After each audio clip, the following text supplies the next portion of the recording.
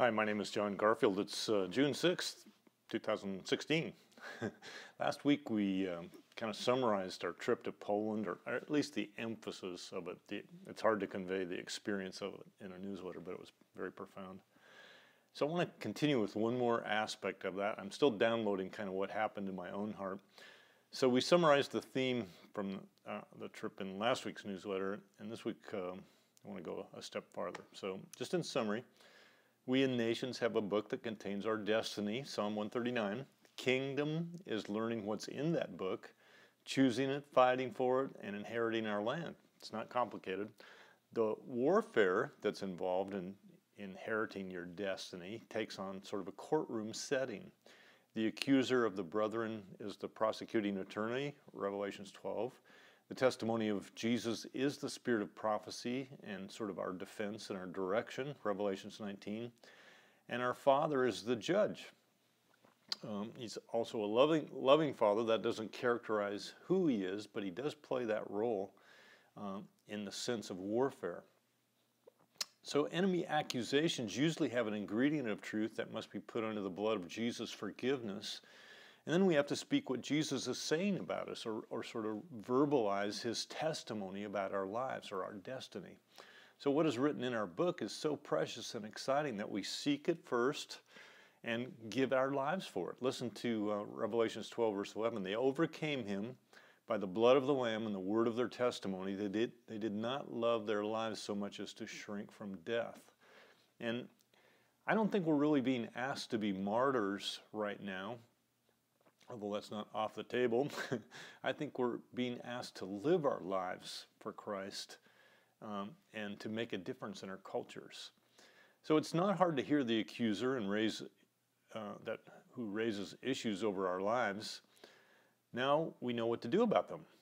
The next question for leaders and prophetic people is, what do I do when I hear an accusation against someone else that is legitimate?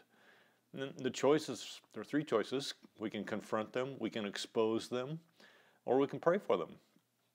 So I want to suggest a third one. So standing in the gap is the reality that, confrontation, no matter how loving or sincere, has significant limitations. The first one is that we're not the Holy Spirit with the power to change people. Just because we point out problems doesn't make people change. You have to be a pastor to really appreciate that. The second one is repeating the accusation does sound prophetic, but it usually carries the stigma of a word curse and does more harm than good. So when we do that, it's simply gossip, and we're simply voicing the legal logic for why people's dreams can't come true. That's what the devil does. Those people really need to hear what's in their book and find freedom from their captivity.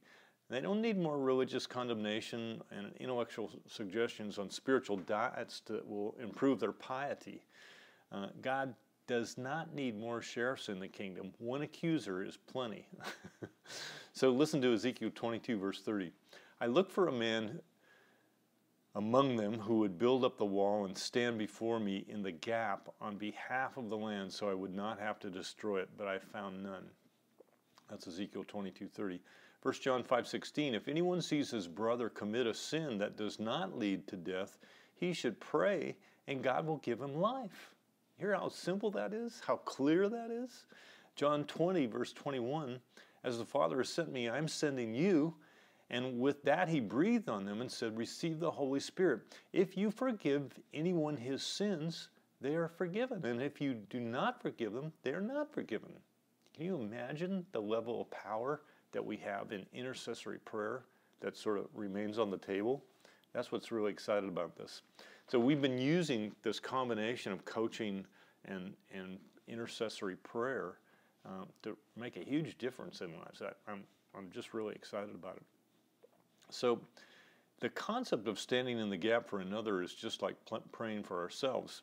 When I am accused, I receive whatever truth is there. I agree with my adversary quickly and place it under the blood. That involves forgiveness and repentance. And then I'm giving voice to Jesus' testimony about my life. Isn't that simple? Okay.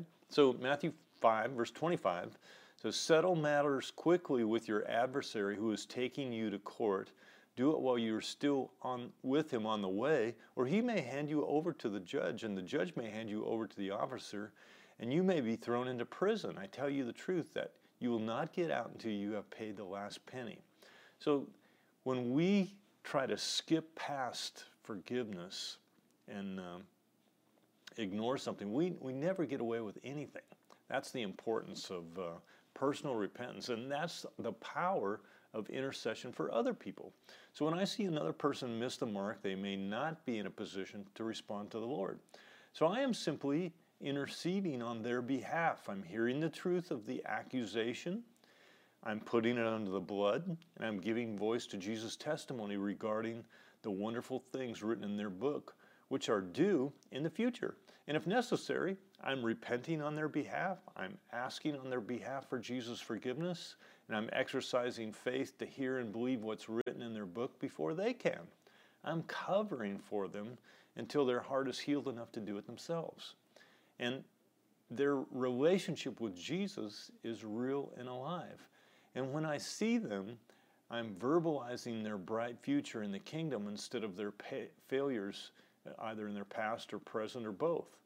So listen to Galatians 4, verse 19. My dear children, for whom I am again in the pains of childbirth until Christ is formed in you. That's Paul giving this fatherly statement to people he works with, that he's praying for them until Christ is fully formed in them. Now that suggests that they may not even be saved, or if they are saved, they have not outworked their own sanctification, they haven't got their act together yet. So let's take this one step up. Let's talk about nations. The Jews in Israel crucified Jesus. There isn't much doubt about that. And notice that while Jesus is still on the cross, he put their action under the blood so that they could be forgiven. And he said these words in Luke 23, verse 33 to 36, Father, forgive them, for they know not what they are doing. And this phrase was uttered while soldiers were casting lots for his clothes and people were mocking him. Amen? It's powerful. Intercession reflects the heart of God's love for people and nations. You know, we too were all on the wrong team at one time. Yet God came and found us in spite of all that, and we can do the same for others. It is the nature of God to be merciful, loving, and gracious. The accuser of the brethren is the one who's legalistic. So this whole idea of having to be stringent and legalistic is all sort of a demonic hold on our lives that has to be broken. It's not God that's legalistic. Romans 5, verse 8, but God demonstrates his own love for us in this: while we were yet sinners, Christ died for us. In 2 Peter 3, verse 9, the Lord is not slow in keeping his promise, as some understand slowness. He is patient with you, not wanting anyone to perish, but everyone to come to repentance. That's the nature of our Father. Okay? So we have this incredibly great power and influence in intercession to pull people and even nations into their destiny. Whatever accusations and failures are blocking them from God's favor can be removed and forgiven. And whatever's written in their books can be read and prophesied. Notice that Moses intercedes for a nation based on what's written in their book. He's simply quoting the great plan that God has for his people. He just read their book. He knew what was coming, what was in the Father's hearts for them. And that's the way he prayed. And so in Exodus 32, verse 11, says, but Moses sought the favor of the Lord. O Lord, he said, why should your anger burn against your people, whom you brought out of Egypt with great power and a mighty hand? Why should the Egyptians say it was with evil intent he brought them out to kill them in the mountains and wipe them off the face of the earth? Turn from your fierce anger, relent, and do not bring disaster on your people. Remember your servants Abraham, Isaac, and Israel, who you swore by your own self.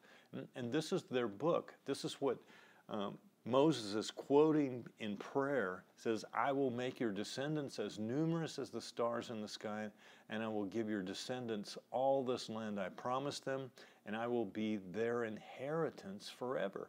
In other words, God's God's plan for them was he himself would be their inheritance forever. Amazing. And then the Lord relented and did not bring on his people the disaster he had threatened. Now, why not? Because this accusation of the enemy was satisfied. It was dealt with in terms of intercession. Israel didn't really change anything, but Moses stood in the gap on their behalf and made a difference. So he forgave me when I didn't deserve it. God did. And I can personally forgive others when they don't deserve it. I can exercise my will to do that. Now I can intercede and ask God's forgiveness for others even when they don't deserve it and don't ask for it. I can open their book and I can see the promise of God on their lives and release the favor to make it happen. It's very powerful and it's totally rooted in love for people, for businesses, for nations, and for the kingdom. Amazing. And what I want to suggest to you is that this is a key to the kingdom. Listen to Matthew 16:16. I will give you the keys of the kingdom of heaven. Whatever you bind on earth will be bound in heaven. Whatever you loose on earth will be loosed in heaven. So the idea of coaching is, we deal with heart boundaries and that kind of stuff, and that's fairly easy to grasp. Most people don't do it yet, but it's not hard to grasp. But this idea of intercession coupled with that, to understand what's in your destiny, and if there is anything holding you back, knowing how to deal with it. That's so powerful. There's such an anointing on this. I mean, we've been praying for individuals over the last weeks and months, and just sharing this in Poland with both individuals in 4 different meetings. And I was just amazed at what happened. It's very profound. God bless. Have a great week. Love you.